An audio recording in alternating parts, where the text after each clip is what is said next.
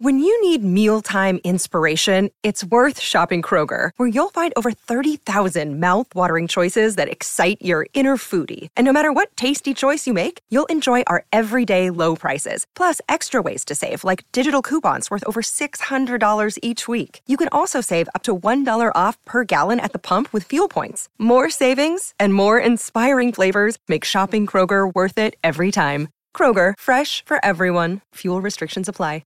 Another day is here, and you're ready for it. What to wear? Check. Breakfast, lunch, and dinner? Check. Planning for what's next and how to save for it? That's where Bank of America can help. For your financial to-dos, Bank of America has experts ready to help get you closer to your goals. Get started at one of our local financial centers or 24/7 in our mobile banking app. Find a location near you at bankofamerica.com/talktous. What would you like the power to do? Mobile banking requires downloading the app and is only available for select devices. Message and data rates may apply. Bank of America N.A., member FDIC. Cluster B personality disorders are characterized by dramatic, overly emotional, and unpredictable thoughts and behavior. From Ars Longa Media, this is Cluster B, scientifically informed, expert insights into the 4 Cluster B personality types: antisocial, borderline, narcissistic, and histrionic personality disorder.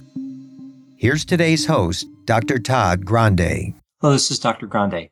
Today's question asks if I can take a look at a case study where there are several symptoms from many personality disorders, but it's not clear if the client fits into any one of the categories diagnostically. So another similar question I received would be, can I look at a case with unspecified personality disorder? So a case study, which is also called a case report, a clinical vignette, a case analysis, a lot of different names, is when a clinician takes a look at a particular presentation and decides to write about it, to produce a report about it with the client's consent. It's typically for educational purposes. Now, the information is changed, but the clinical essence and theory stays the same. For example, the client's name is changed, where they live wouldn't be specified, and other details might be altered. So this particular case study I'll be reviewing today was published in an article in 2007, and it's really one of the best case reports I've read in a long time. It's precise and detailed. I'll be reviewing that case and adding my commentary and analysis to it. Now, in 2007, when this article was published, the version of the DSM that was being used was the DSM-4 TR, text revision. And psychopathology was divided using a multi-axial system. Mental disorders were coded as either Axis 1 or Axis 2. Axis 1 contained most mental disorders, like ones related to depression and anxiety, and Axis 2 contained chronic disorders of clinical significance. For example, personality disorders were coded on Axis 2. One of the goals of counseling during the assessment phase was to distinguish Axis 1 from Axis 2. Now, this article that contains the case study not only talks about the presentation, but it also contemplates categorical classification of personality disorders versus dimensional approaches, which of course is still an ongoing debate, which is beyond the scope of this video, but it provides an interesting backdrop for this particular clinical vignette. The clinician that produced this report conducted several diagnostic interviews over a period of 3 weeks, including a thorough history, asking for descriptions of potential symptoms, assessing mental status, and using psychometric instruments. The client in this diagnostic vignette was a 56-year-old single white male of Eastern European descent. I'll refer to him as Michael. The article refers to him as Mr. E, but Michael is just easier to say for me, so I'm going with that. So Michael came to therapy because he was summoned for jury duty. He was anxious about serving, and he wanted a note from the clinician that he could provide to the clerk of the court. This is actually a remarkably common request that mental health clinicians see in practice. Now, what really stands out about this part was that Michael wasn't anxious because he was afraid of being around other people in a situation like you'd see serving on a jury. Rather, he was anxious because he thought he might not like the people he was working with and would feel contempt toward them. Michael came to the United States at age 24. He worked as an illustrator and a production artist, so we see he had artistic talent. At one point, we see he was the art director for an advertising firm. He really didn't get along too well with his coworkers. He felt like his coworkers were always looking for shortcuts, and he felt that their work was inferior. He also thought that it compromised artistic standards. Not surprisingly, given his attitude toward his coworkers, they didn't like him either.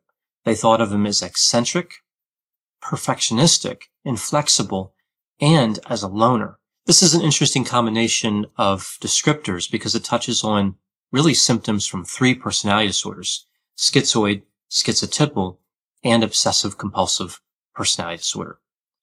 Now, it was during this time that Michael's field was becoming more dependent on software.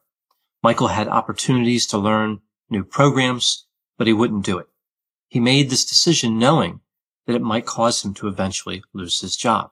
Now, this advertising firm kept him around for a while as his skills were still quite useful, but eventually they did fire him. After this, he went to work as a freelance illustrator and did well for a while. He actually made more money doing this than he did working for the company. But there came a point where he simply couldn't escape the reality of the necessity of learning the software.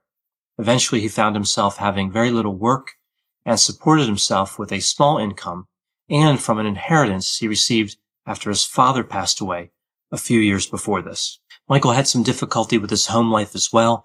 He lived alone in an apartment building, but he had trouble getting along with his neighbors. Michael routinely complained to the landlord about noises that the neighbors made, reaching a point where he wouldn't even pay his rent. He put a microphone in his apartment to record the noise level from the apartment upstairs, thinking that he may have to use it in court someday. He was thinking that the landlord was going to take him to court for not paying the rent. Michael had this ongoing dream of a project of restoring his apartment in line with 18th century French architecture. He had a special interest in this area due to his mother. His interest wasn't directly related to his mother's influence on him, but rather he had an interest in this historical period because he felt like the style was consistent with his mother's appreciation for beauty and refinement.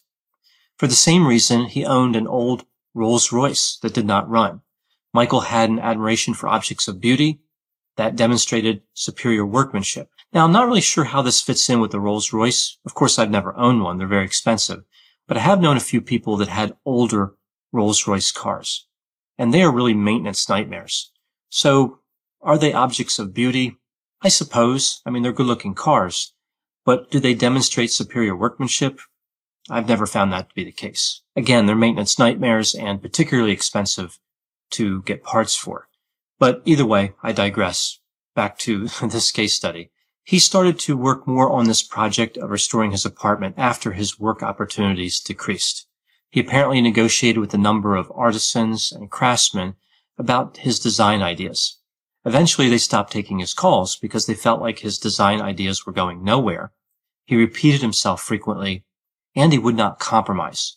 They also found him to be generally annoying.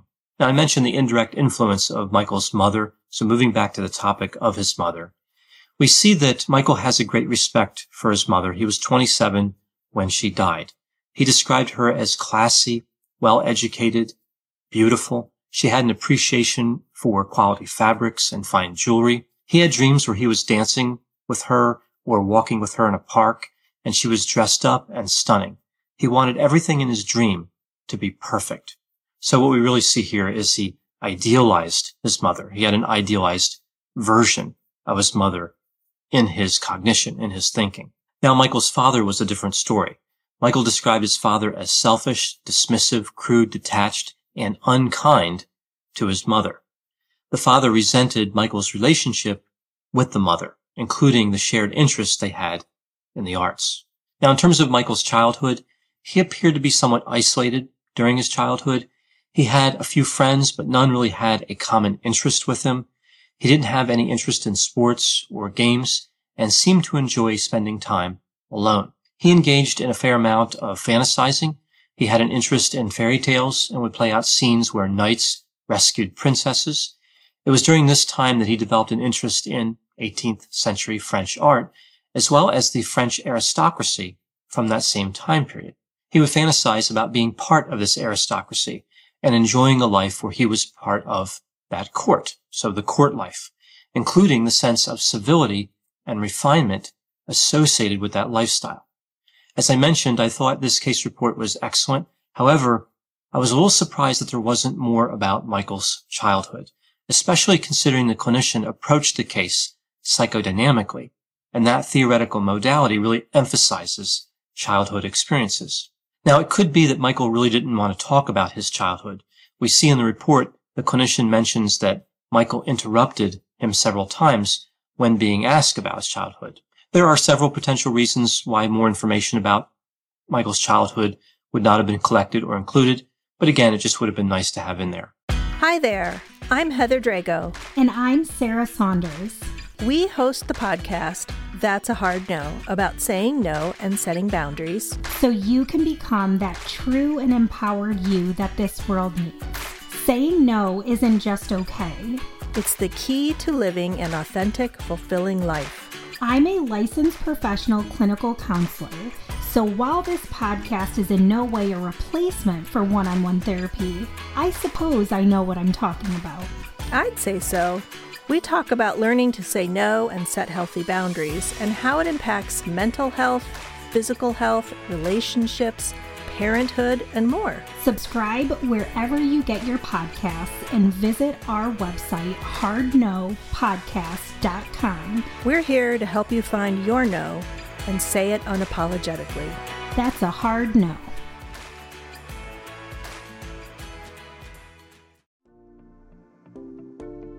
Welcome to the Bravery Academy. My name is Emma Ferris and I'm your host. This podcast is crafted to share the stories of courageous individuals who have overcome adversity and found the courage to live their best lives. We'll explore the science of well-being, courage and connection, and interview top thought leaders, game changers, and survivors. It is from these stories that we learn what resilience is, how to heal, how to recover, and how to be brave. Now, Michael had an interesting history in terms of mood. Starting in his adolescence, he had anxiety and some mood dysphoria, as well as occasional periods of depression. But these episodes only lasted a few days. He also had brief periods of feeling unusually happy and energetic. During this time, he was more creative and he could think more clearly. He didn't, however, report any problems with sleep. He didn't have racing thoughts. He wasn't reckless. And he didn't appear to have, in his childhood anyway, grandiosity or irritability. Now, the clinician ruled out a manic episode, and I'll talk more about hypomania or cyclothymic disorder in a few moments. Now, back to the time where Michael was in therapy. Here, Michael acknowledged that he was isolated both at work and at home. And he had a few friends who shared his interest in art, but not really many meaningful connections. He had a history of short-lived romantic relationships. Most of the times, these relationships were ended by the women, mostly because they became tired of Michael's behavior. One woman who was a potential romantic interest referred to Michael as stuffy. Michael ended a few of the relationships himself, and his reason was because the women were not cultured enough. Michael thought he was refined and sophisticated in a way that few people could appreciate him. So now moving to the clinician's findings and my thoughts about this case. It's important to note here that the clinician had a vastly better position. This clinician wrote the report, and of course there was probably information that wasn't included in the report. And it's a good time to mention that I'm not diagnosing anybody, only speculating about what could have been happening in a situation like this. Now, in addition to the clinical interview, the clinician administered the revised NEO Personality Inventory. This is referred to as the NEO PIR, and the Milan Clinical Multi-Axel Inventory. In this case, he was using the MCMI-3. The clinician believed that Michael's symptoms did not satisfy the full criteria for a major mood disorder, like major depressive disorder or bipolar disorder. Specifically, there was a problem here with the duration and frequency requirements. They really weren't satisfied, although he did think that the symptoms otherwise pointed to depression and hypomania. He believed the closest diagnosis was a disorder that was called cyclothymia. Nowadays, that would be referred to as cyclothymic disorder. So it's really a disorder where we see some depressive symptoms, but they don't meet the full criteria for a major depressive episode, and some symptoms of hypomania, but they don't quite meet the diagnostic criteria for a major manic episode. So it's sometimes referred to as bipolar 3 disorder, kind of like low-grade depression and low-grade mania, but again, not technically meeting the definition of depression or mania. Now, the MCMI indicated personality disturbances related to depressive and dependent personality with avoidant and schizoid features. So, depressive personality disorder is not an official mental disorder. It was last listed as an official personality disorder in the DSM-2, but it is still part of the MCMI-3. So that's why the instrument reported that finding. It still had that as a potential outcome. The 5-factor model profile generated by the NEO-PIR indicated that Michael had above average openness to experience. Now, this isn't really surprising considering his interest in artistic items. We also see below average conscientiousness. This is a little surprising. We see low extroversion. I don't think this one is too surprising, given that he was characterized as a loner. We see slightly above average agreeableness. This is a little bit surprising. I would think he'd be more on the disagreeable side. We also see extremely high neuroticism. He was over 3 standard deviations above the mean on neuroticism. I would have expected higher than average neuroticism, but not this high, so that's a little surprising. Now, this profile aligned with schizotypal, narcissistic, borderline, avoidant, and dependent personality disorder features, but it did not align with schizoid and obsessive compulsive personality disorder features. So this means that the only real alignment between these instruments would be avoidant personality disorder and dependent personality disorder, which I find pretty unusual given this presentation, and I'll talk more about this in a few moments. The clinician believed that there was personality pathology, but he noted that the client really didn't seem to fit into any one personality disorder really clearly. There wasn't a clear match to a personality disorder or to even several personality disorders. The full criteria didn't appear to be met for, again, any one distinct disorder. Now, the equivalent findings these days for something like this would be unspecified personality disorder. You have an individual, a client, and they have symptoms across several personality disorders, but they don't meet the full criteria for one. Often that would be unspecified personality disorder. So what are my thoughts on this case, my analysis? Well, I agree that cyclothymic disorder seems like a good possibility. In terms of personality pathology, it gets a lot more complex. Looking at cluster A, so that would be paranoid, schizoid, schizotypal. With paranoid personality disorder, I really don't see much here at all. With schizoid, I'm also not really seeing a connection. He meets a few criteria, but not enough for diagnosis.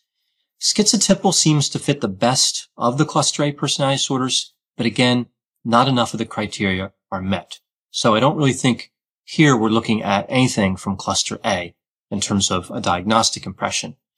Now with cluster B, the only possibility here would really be narcissistic personality disorder. I don't see any evidence for borderline, histrionic, or antisocial personality disorders. Now in terms of narcissistic personality disorder, we do see a sense of grandiosity, a sense that somebody's special, arrogance, a sense of entitlement, although the clinician who wrote the case report disagreed with the idea of entitlement. He believed that there was not evidence of entitlement. In terms of the other criteria, we see that Michael has fantasies, but they're really not the type of fantasy we expect to see with narcissistic personality disorder.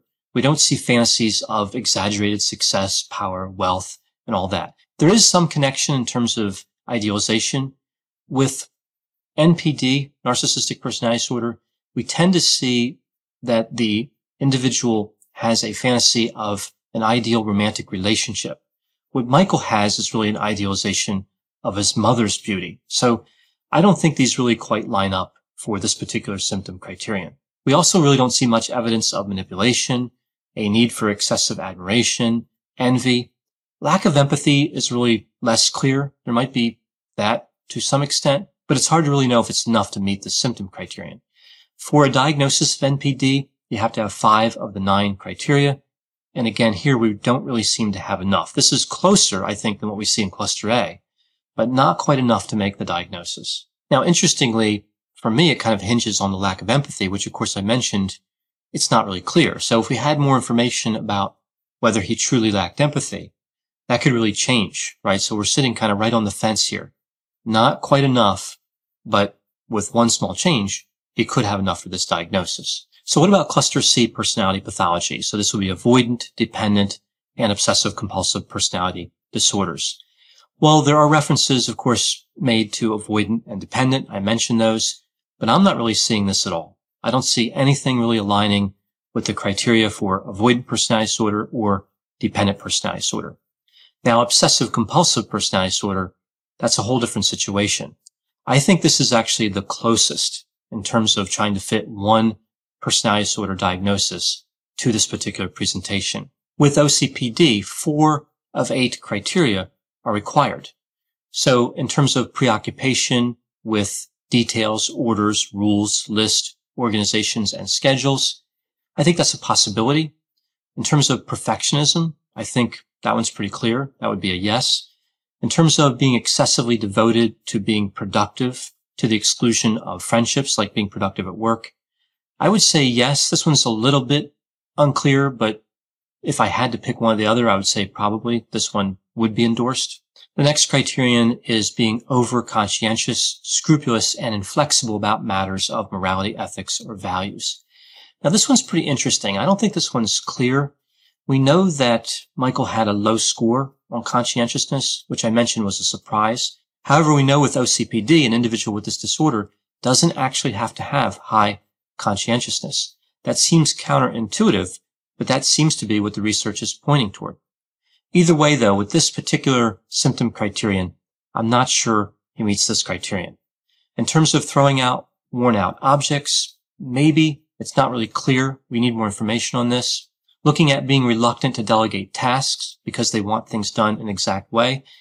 He wasn't really in a position where he would have the authority to delegate tasks, but I would say he does appear to meet this symptom criterion, right? He does seem to have this way about him where he wants things done a certain way.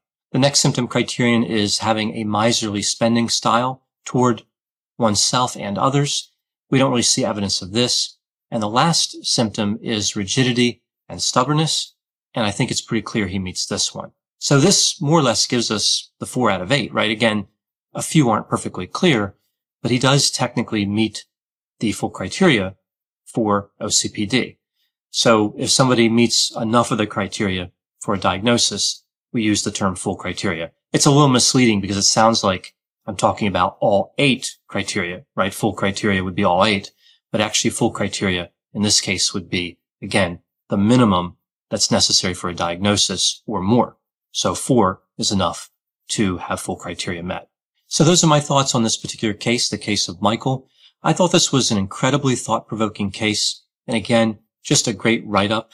There are a few things I would have done a little differently in the case report in terms of the organization of the information, but overall, it was really excellent. This case also illustrates the challenges of categorical diagnostic procedures, and this is something we really need to pay attention to. A lot of times you see presentations in clinical practice that don't seem to line up with any particular disorder, including when you're looking at personality pathology. So it's a good skill to be able to contemplate a case in this way. It's really good practice because, again, we see this quite often. For more content like this, check out Healthy Toxic, another podcast from Ars Longa Media, all about what makes or breaks relationships, including issues related to narcissism, narcissistic abuse, and how personality disorders affect relationships. Ars Longa, Vita Brevis. Learn more at arslonga.media. Lucky Land Casino, asking people, what's the weirdest place you've gotten lucky? Lucky? In line at the deli, I guess? Aha, in my dentist's office. More than once, actually. Do I have to say? Yes, you do. In the car before my kids' PTA meeting. Really? Yes. Excuse me, what's the weirdest place you've gotten lucky? I never win and tell. Well, there you have it. You can get lucky anywhere, playing at LuckyLandSlots.com. Play for free right now. Are you feeling lucky? No purchase necessary. Void where prohibited by law. 18+. Terms and conditions apply. See website for details.